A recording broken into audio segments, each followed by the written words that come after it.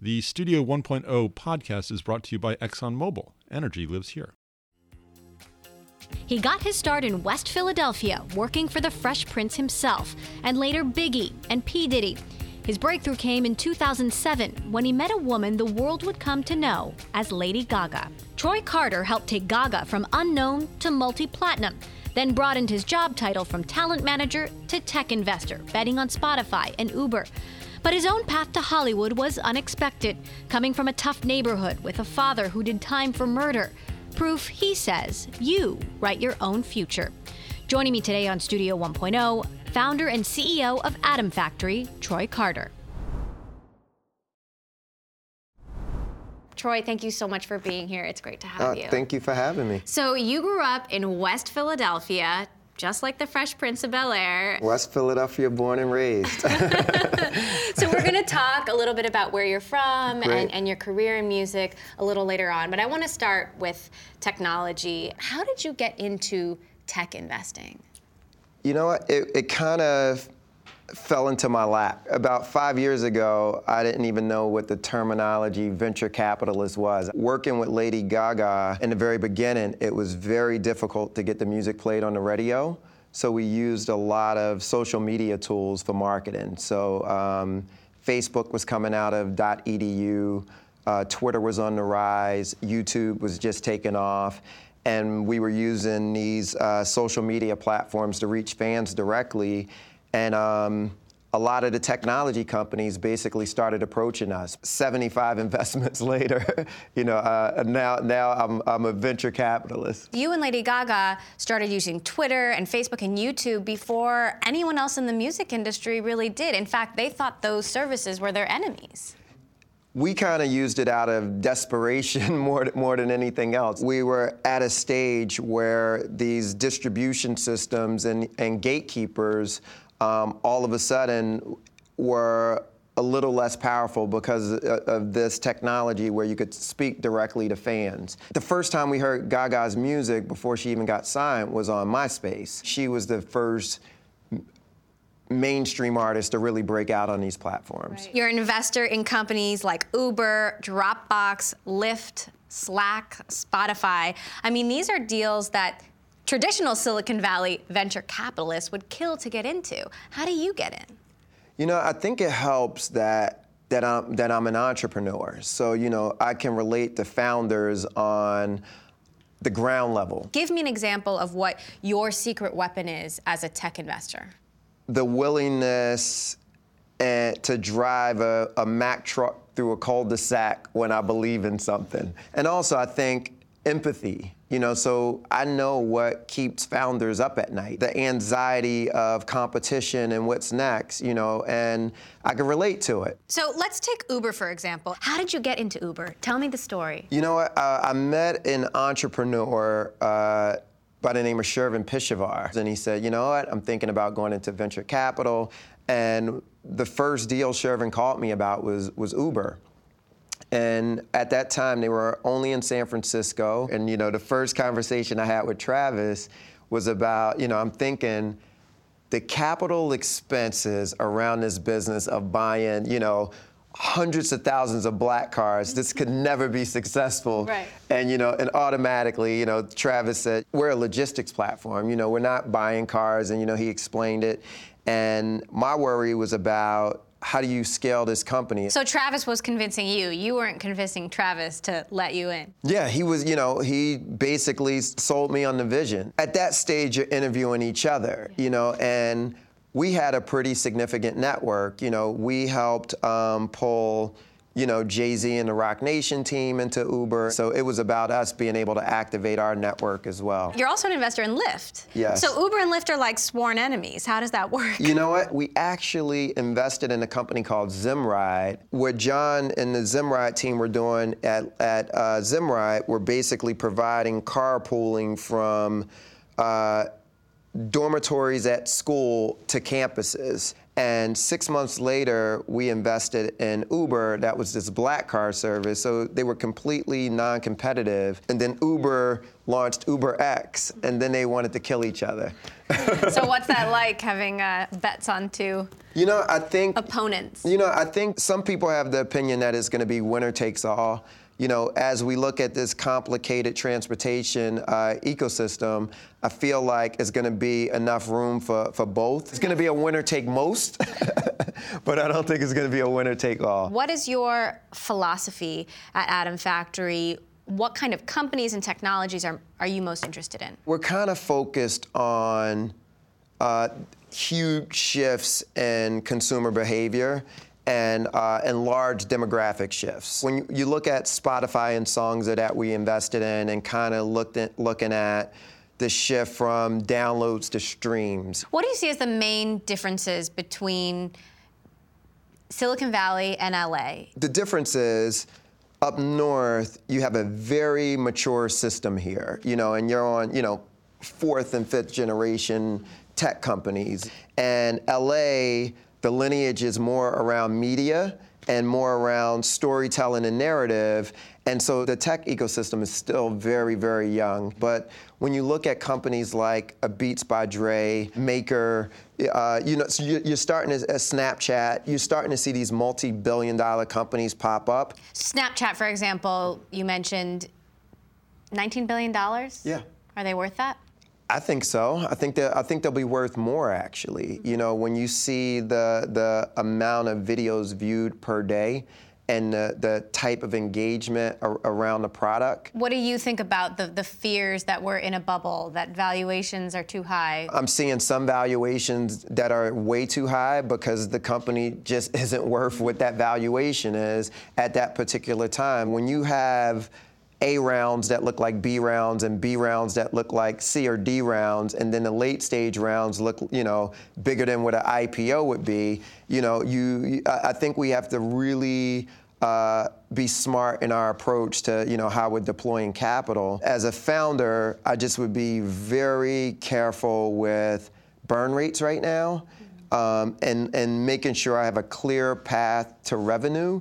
So just in case the winter comes quickly, you're prepared as a company to survive, and you're not just surviving off of fundraising. Do you think winter is coming? Winter always comes. It's just a matter of when. Now, I definitely feel like a correction is coming.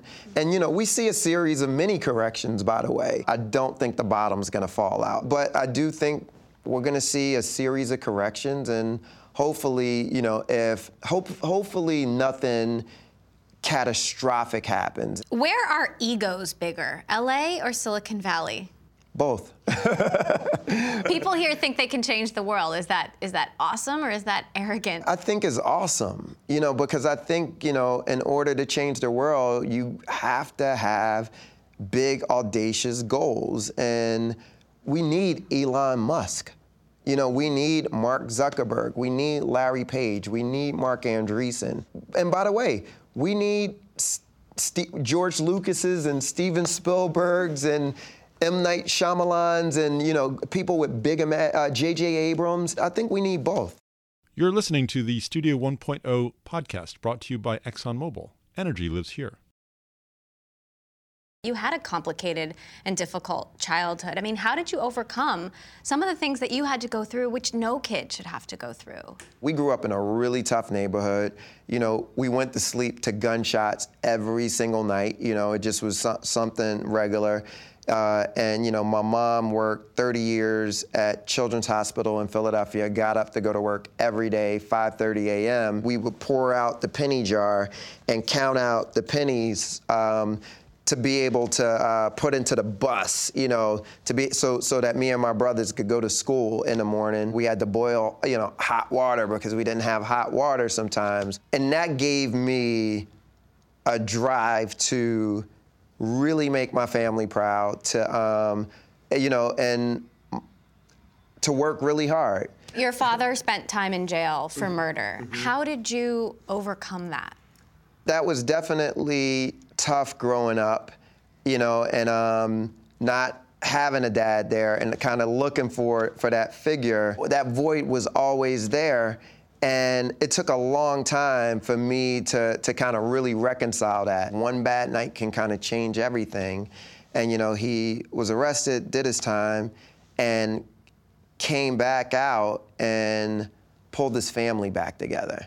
For kids who grow up now, so many black men in prison right now, and so many kids left fatherless, me being able to show those kids, the script isn't written. You're able to write the script. I come from where you come from, and then on my father's side, him being able to show, you know what, this doesn't need to be your life. What you did in the past doesn't necessarily define who you are in the future. I want to talk about, how you discovered music. Like, I know when you were 17, you tried to be a rapper. I was the biggest hip-hop fan. I was the kid that would read all of the liner notes, like down to which recording studio. I used to sneak down, that records were recorded in. I used to sneak downstairs in my grandmother's house, and she had this old hi-fi stereo, and I would, listen to the records while everybody was asleep. And in 9th grade, I decided we were gonna form this rap group, me and my best friends. We used to hop the train down to Jazzy Jeff's studio, and literally for months we would do it, and they would leave us. Jazzy Jeff would peek outside, never let us in. And when one day we ended up being able to get into the studio, and Will Smith was in the studio, and we just walked up to him and said, "Can we play you some music?" The studio was so small, we had to go outside in the snow and do our dance moves in the snow, and Will drove us home that night.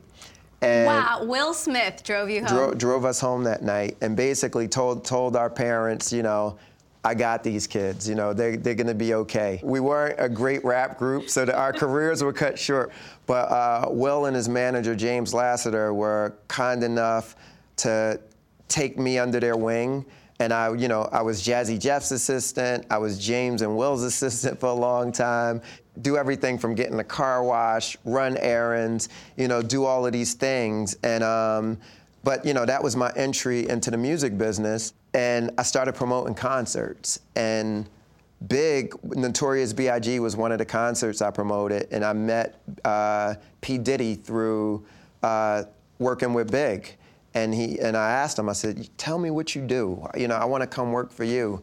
And he said, "Well, your first job is to get me that girl from behind the bar." Did you do it? I got him the girl from behind the bar, and 3 weeks later, I was interning at Bad Boy Entertainment. 1999, something big happened. You met Eve Jeffers. Mm-hmm. Who happens to be Eve. Originally, I met Eve when she was about 16 years old, and she was my first management client. And you worked with her for 8 years. We had an incredible run, and we went from, the good thing is working with Will, I'd seen this blueprint of you can take an artist who's a rapper, and they can do television, they can do film. So my job was just to really execute on the blueprint. And then your relationship ended kind of abruptly, and this another sort of stumbling block for you. Like, what happened? She wanted to go to another level, and at that time, it wasn't a lot of faith that I could get her there. It was a bit of a heartbreaker. You spend 8 years with somebody, you become really close, and it caught me off guard.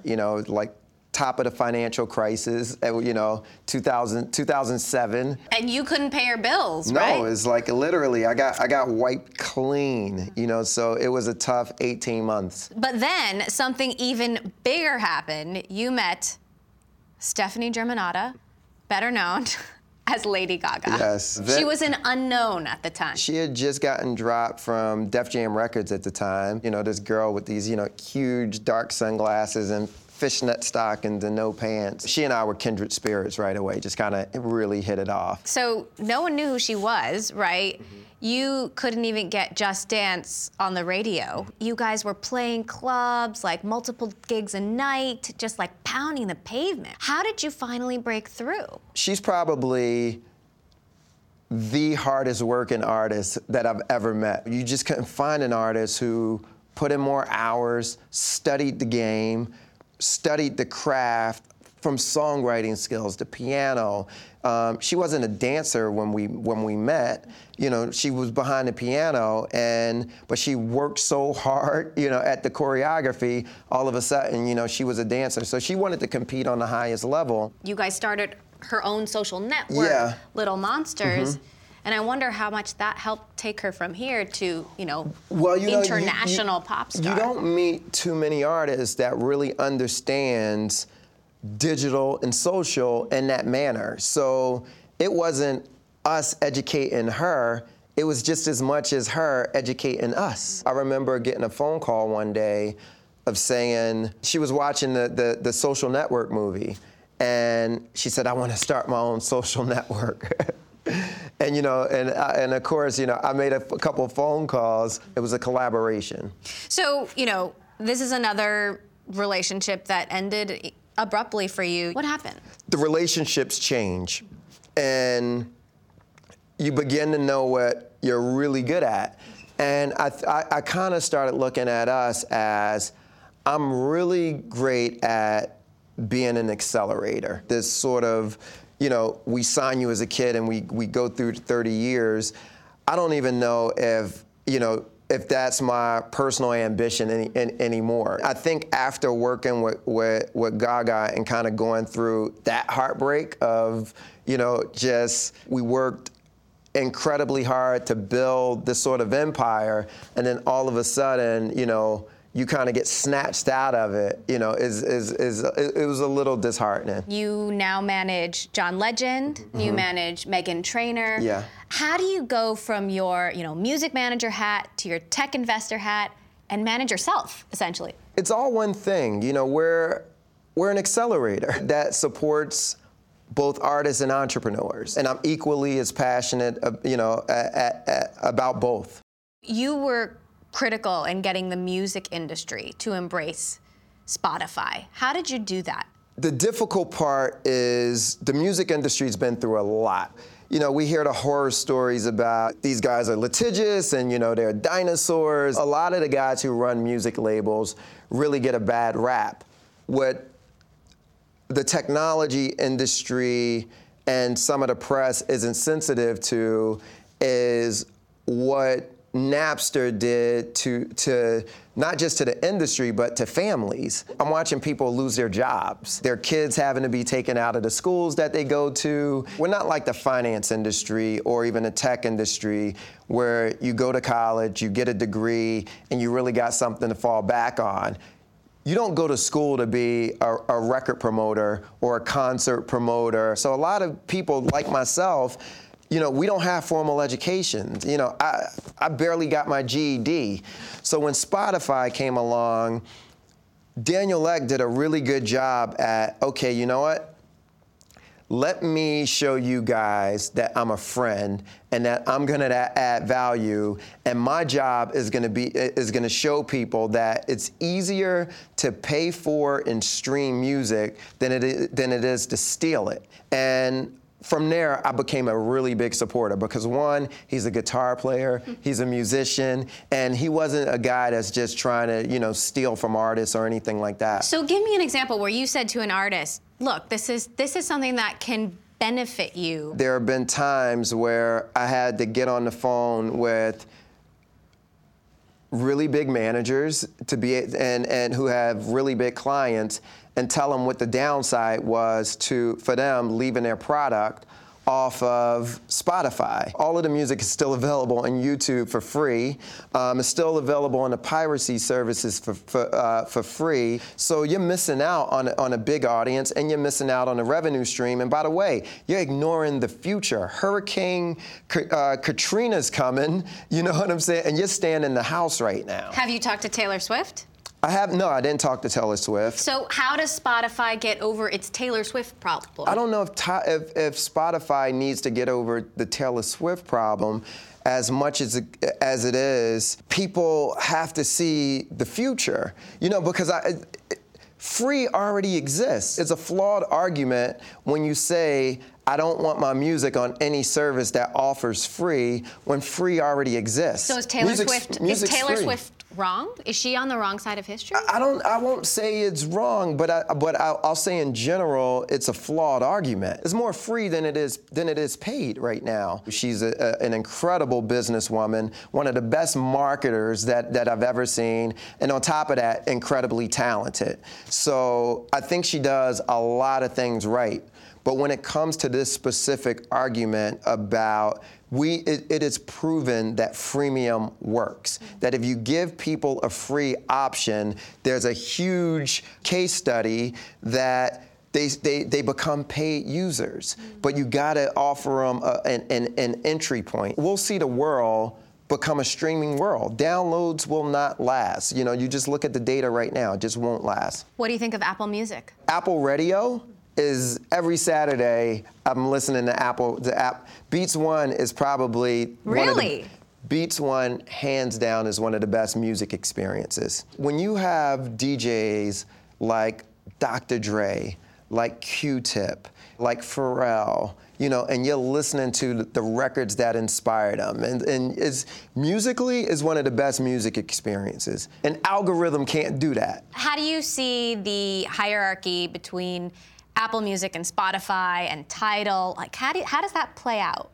So you have terrestrial radio that's stronger than ever right now. This is another one that's not going to be a winner-take-all market. It's very, very complicated. The streaming market is going to be very, very competitive. What about Tidal?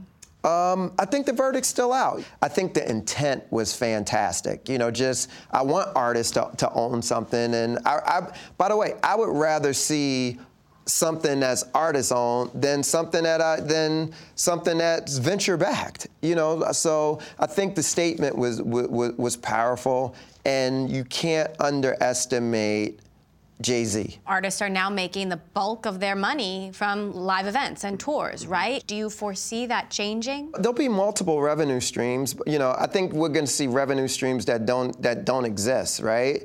Like AI and VR. Like when artists can scale themselves by doing, instead of having to go out and beat your body up by doing 120 shows, you know, over a 4 or 5 month time span or whatever, when you can do 120 shows in one night because of AI and VR, and you know, and you can create this sort of real experience where you don't have to be there in the flesh. That's a brand new revenue stream that never existed before.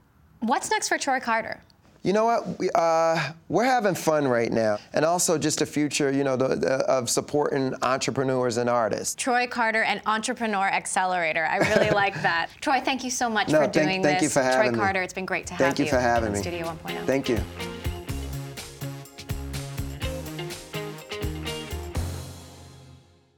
You've been listening to the Studio 1.0 podcast brought to you by ExxonMobil. Energy lives here.